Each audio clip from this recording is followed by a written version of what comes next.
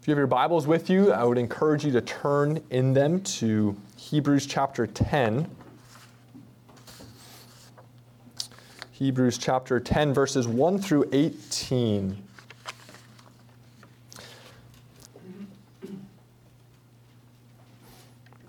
Today we're transitioning in our consideration of the catechism to the next big section, the grace or salvation section of our catechism. And today we're going to be thinking upon the nature of death, and specifically the death of a substitute. So Hebrews chapter 10, verses 1 through 18. The author to the Hebrews says, "For since the law has but a shadow of the good things to come, instead of the true form of these realities, it can never, by the same sacrifices that are continually offered every year, make perfect those who draw near. Otherwise, would they not have ceased to be offered, since the worshippers, having once been cleansed, would no longer have any consciousness of sins? But in these sacrifices there is a reminder of sins every year. For it is impossible for the blood of bulls and goats to take away sins. Consequently, when Christ came into the world, he said, 'Sacrifices and offerings you have not desired, but a body have you prepared for me.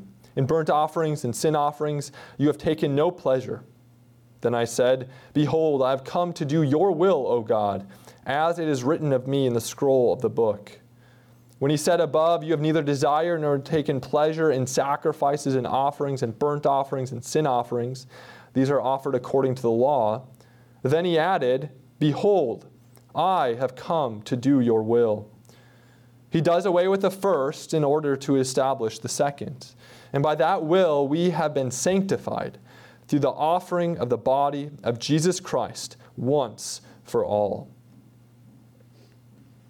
And every priest stands daily at his service, offering repeatedly the same sacrifices, which can never take away sins. But when Christ had offered for all time a single sacrifice for sins, he sat down at the right hand of God, waiting from that time until his enemies should be made a footstool for his feet. For by a single offering he has perfected for all time those who are being sanctified. And the Holy Spirit also bears witness to us. For after saying, 'This is the covenant that I will make with them after those days, declares the Lord, I will put my laws in their hearts and write them on their minds.' Then he adds, 'I will remember their sins and their lawless deeds no more.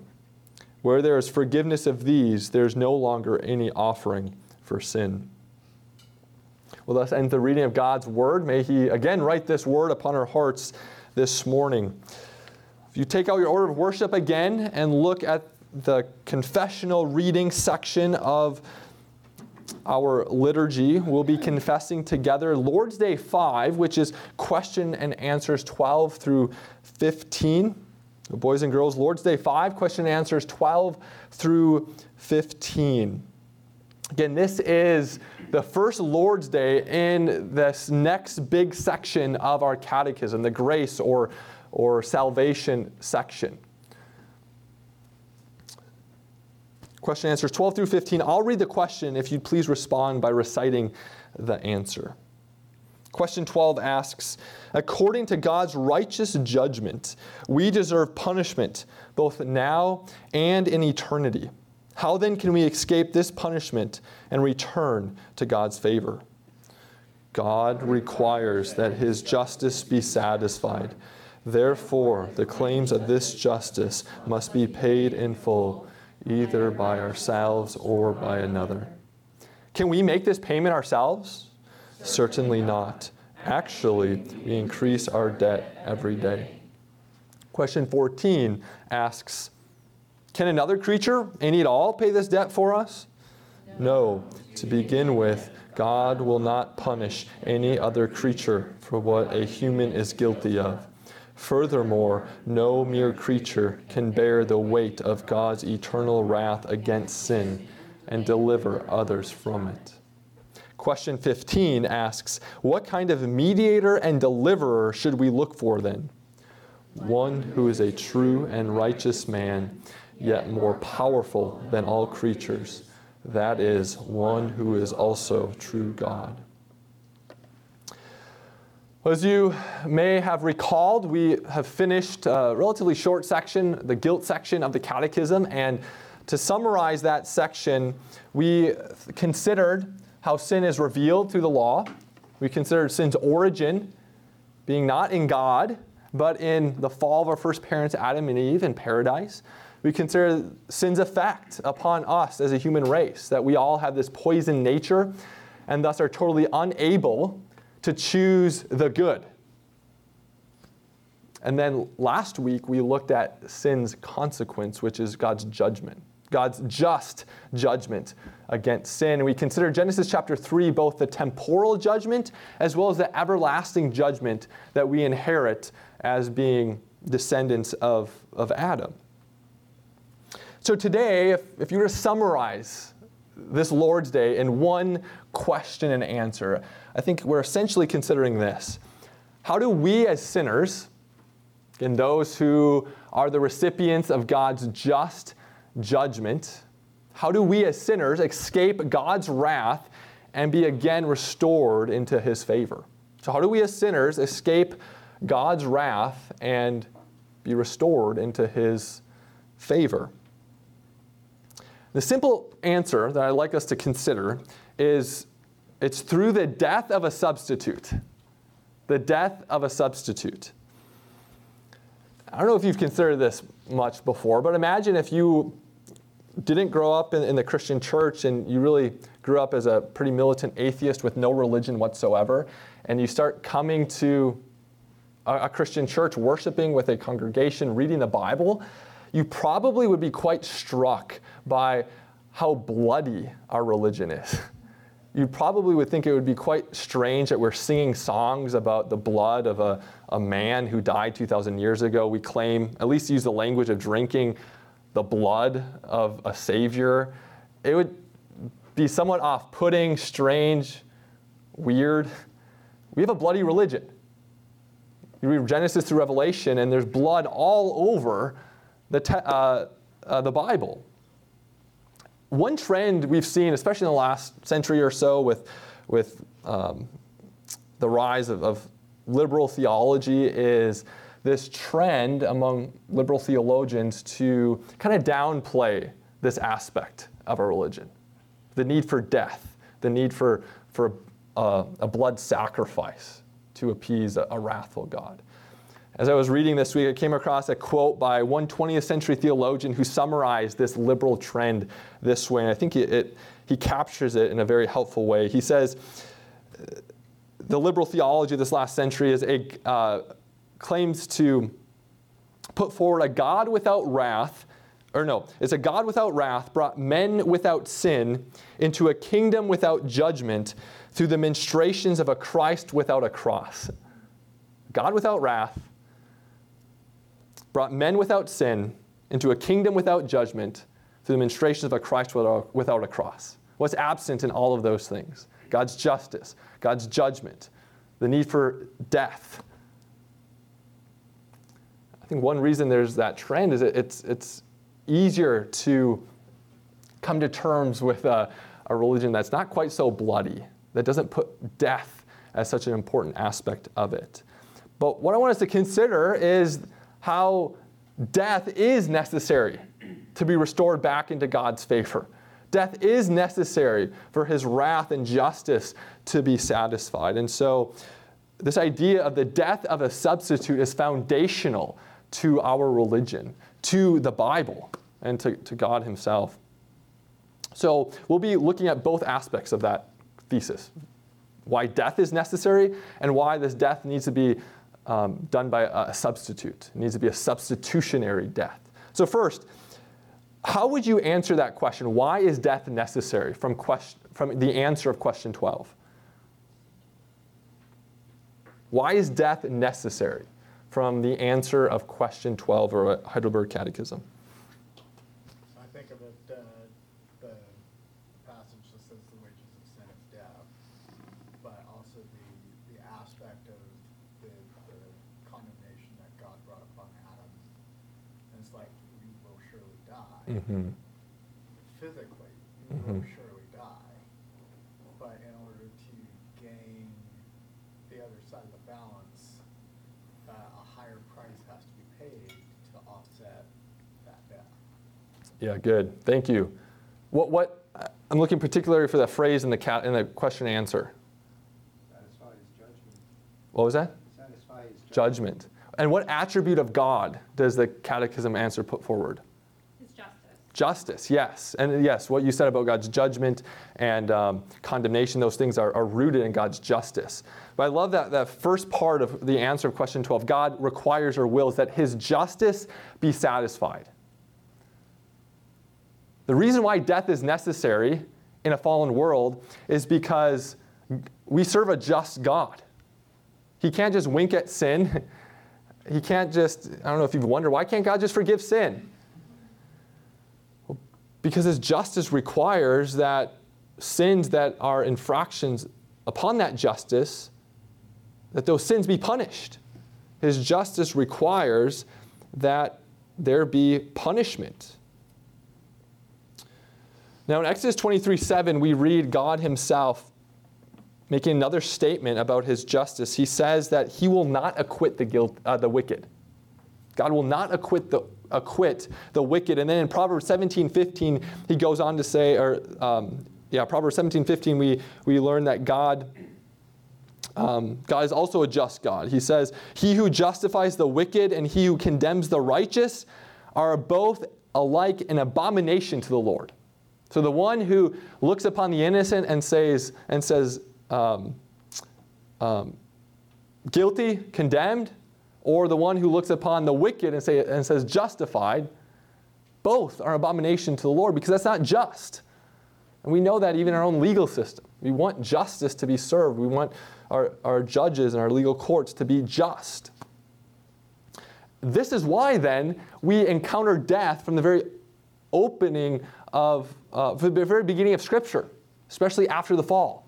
We considered last week, right after Adam and Eve sinned and God came with curse and judgment, what did he do to Adam and Eve? He clothed them with the skins of dead animals. Adam professed faith, called Eve the mother of all living, and then he comes and clothes Adam and Eve with the skins of dead animals, foreshadowing for us that the way back to the tree of life is going to come through death, the death of a substitute, and the death of this seed of the woman who would come to crush the head of the serpent. So even in Genesis 3, we see this revelation that death is going to be required. Obviously, as you fast forward on in your Old Testament, we come across Israel under the Mosaic covenant and this sacrificial and ritual system that God institutes for them, and all of these animal sacrifices that are necessary. So we see, one thing that we see in those animal sacrifices of the Old Testament is that the shedding of blood is necessary to be restored back to God's favor, for us to have the forgiveness of sins. God's justice must be satisfied. That's what all of this death teaches us. God's justice must be satisfied. And that's why Hebrews 9 verse 22 says that without the shedding of blood, there is no forgiveness of sins. God is a just God, and therefore he needs to satisfy that justice and punish sin that's committed against his supreme majesty, as we considered last week. So death is necessary because of God's justice. But now let's think about the substitutionary nature of this death. The substitutionary nature of this death. We see in our catechism that in question 13, can we pay for our sins? And it very simply says, no, we cannot. Because rather than paying for our sins, we increase our guilt day after day. We continue to add to that debt, add to the punishment and wrath that we deserve. And so, of course, we ourselves are off the table as ones who can atone for our own sins. And so the question 14 asks, well, can a creature pay this penalty for us? And so this is where I'd like us to think about the substitutionary death of animals, because in the Old Testament, especially under the Mosaic covenant, we come across many animal sacrifices that function as substitutes for the people. Now you'll see in Hebrews chapter 10, which we read earlier, we have multiple references to this repeated nature of the animal sacrifices. They were offered repeatedly. And one conclusion that the author to the Hebrews makes from that fact is that they can never take away sins. There's no definitive forgiveness because you constantly have to be doing it. You constantly have more sacrifices to offer. You're never in a definitive state of forgiveness based on those animal sacrifices themselves. And that's why in verse 4 he says, it is impossible for the blood of bulls and goats to take away sins. So in themselves, these animal sacrifices were completely insufficient. There's nothing magical in these animal sacrifices that were forgiving these people before a holy God. However, notice what verse 1 says. For since the law has but a shadow of the good things to come instead of the true form of these realities. There's a connection between the sacrifices that were given in the Old Testament and the true form of these realities, which is Christ himself. So in themselves, these sacrifices had no power or efficacy. But insofar as they pointed people to Christ and that greater sacrifice, they did have power. They did have sufficiency. There's a real sacramental connection, union between the sacrifices and Christ. Think, for instance, of our own sacraments. The waters of baptism, as we know, do not become the blood of Christ. The waters of baptism are not in themselves the forgiveness, the washing away of sins. Rather, they're a sign and seal of that reality. But there's nothing magical going on in the waters of baptism. Similarly, with the Lord's Supper, it's not as if when the host and the wine, it's consecrated, it's not turning into the actual body and blood of Christ. When we partake of the supper, we're still just eating ordinary bread and wine. They're a sign and seal of Christ and union with him. And so too, with these sacrifices, there's nothing necessarily magical going on with these sacrifices, but insofar as people offer these sacrifices by faith and recognize the connection of them to Christ, they do have the forgiveness of sins. They have the forgiveness of sins ahead of time, just as when you partake of the sacraments by faith, something's actually happening. You are being united more and more to Christ himself. So in themselves, they're insufficient. But insofar as one partakes of them by faith and are led to Christ, there is real power and efficacy. The sacrifices, in one sense, were the means of grace for the people in that time of redemptive history. You know, the age to come, we're not going to be worshiping the way we worship now with baptism and the Lord's Supper. We're going to be at the fulfillment of the Lord's Supper, the marriage supper of the Lamb. But it's fitting for us to do these things in this age, in this period of redemptive history. And so, in that period of redemptive history, it was very fitting for the Israelites to engage in these sacrifices because God himself ordained these sacrifices so that Christ could be granted to them ahead of time. One way you can think about this is like the boys and girls. You probably all have had a candy bar before. Have a candy bar, I'm sure you're very thankful that these candy bars come in a wrapper. If you were at a grocery store and you're at the checkout line, you see the candy bars, and there was one candy bar that had no wrapping on it, I'm sure that would not be the one that you would pick. It's kind of gross, isn't it? Dust, germs everywhere. You're glad that the wrapper's on the candy bar. But what happens when you want to eat that candy bar? You tear off the wrapper, throw it away, and eat the candy bar. I hope none of us here preserves that wrapper and hangs it on our wall as some sort of memorabilia. It served its purpose, and now it can be discarded. Well, in a similar way, these sacrifices had, to use a technical term, planned obsolescence. It was useful and necessary for a certain time in history, but was never meant to be permanent. Just as the wrapper in a candy bar was never meant to be permanent. It had a temporary use. And so when Christ comes as the fulfillment of those sacrifices and offers himself as the great sacrifice, there's no more need for these types and shadows. The wrapper can be discarded. And that's what the author of the Hebrews is instructing us here.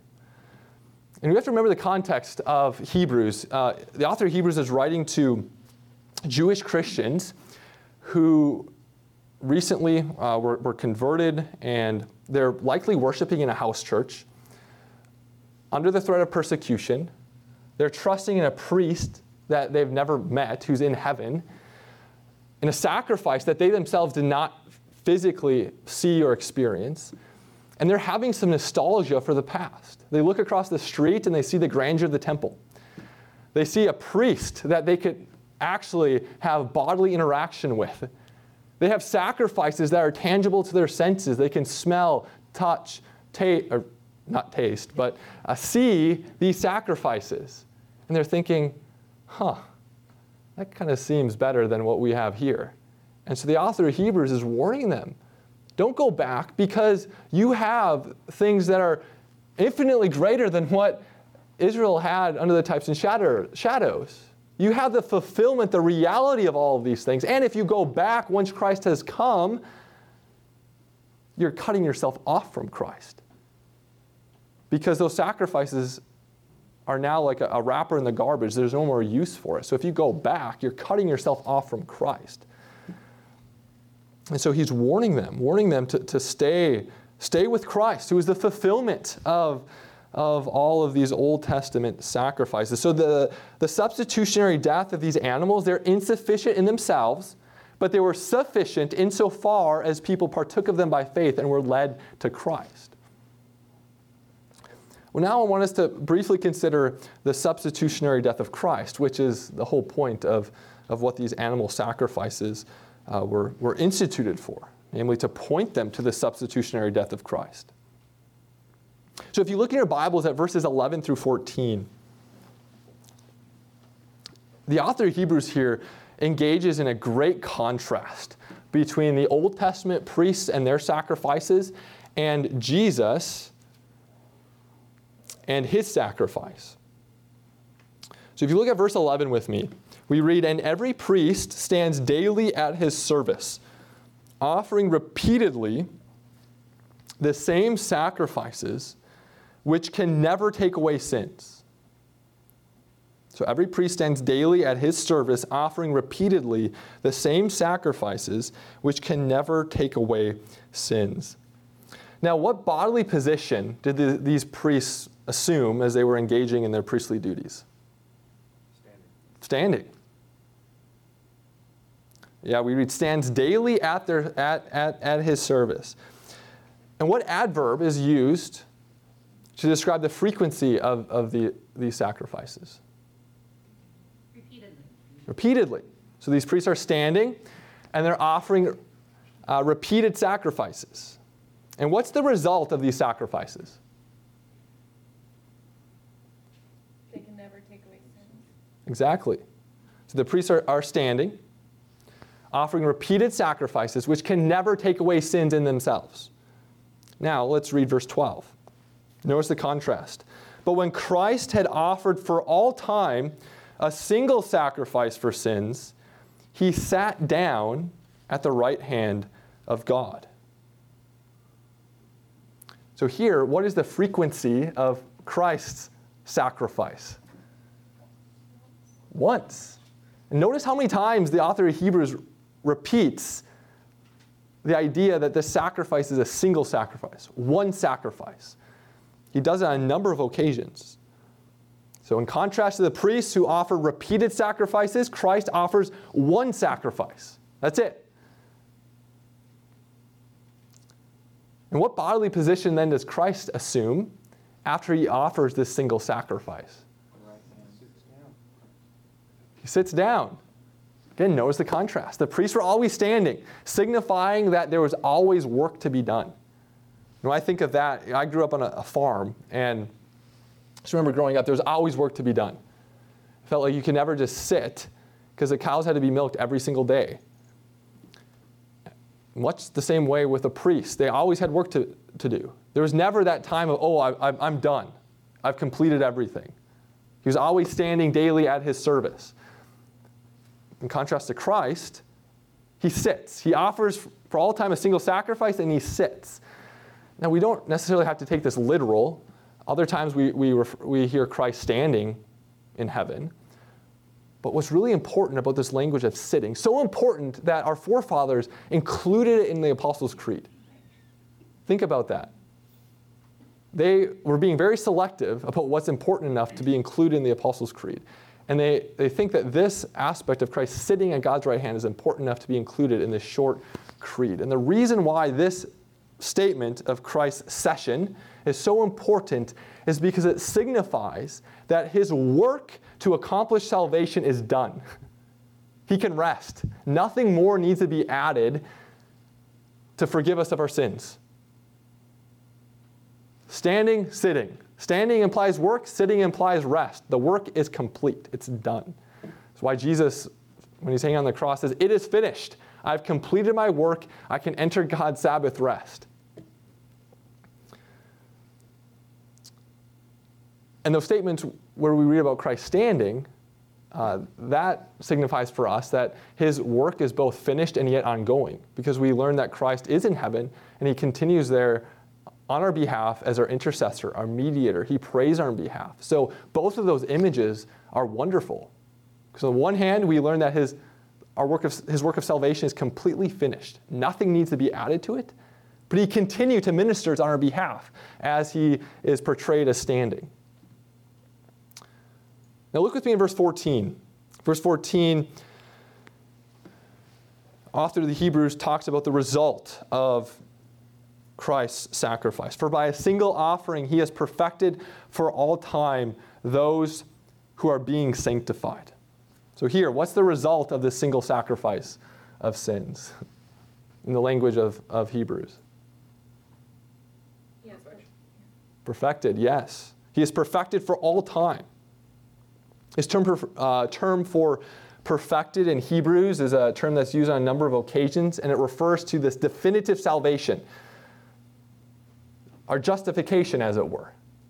Being declared perfectly righteous, innocent, holy because of the work of Christ on our behalf.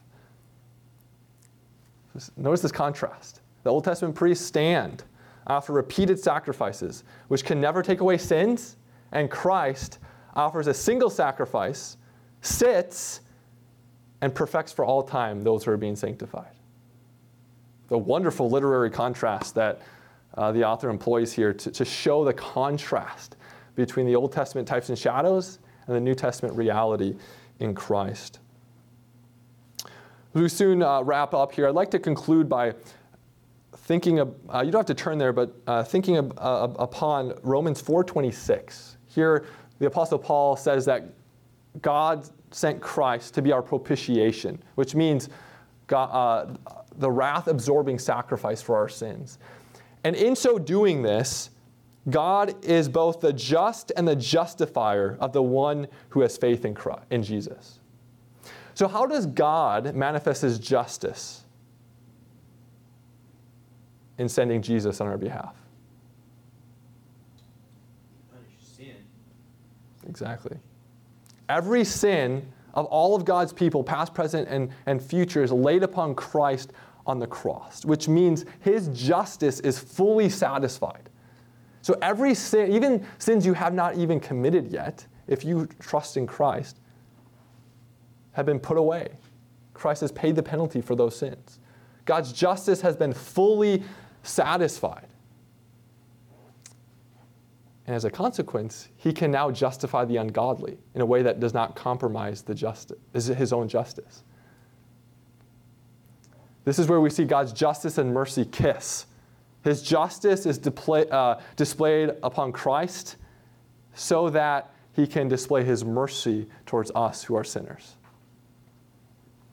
That's why death is absolutely necessary for God's wrath to be abated. And if we want to be restored back into God's presence, then it needs to be done by a substitute. And next week we'll consider a bit more the nature of this mediator and consider why exactly he needed to be true man and true God. Why did he need both a human nature and his divine nature to make this satisfaction, this substitutionary death on the behalf of his people?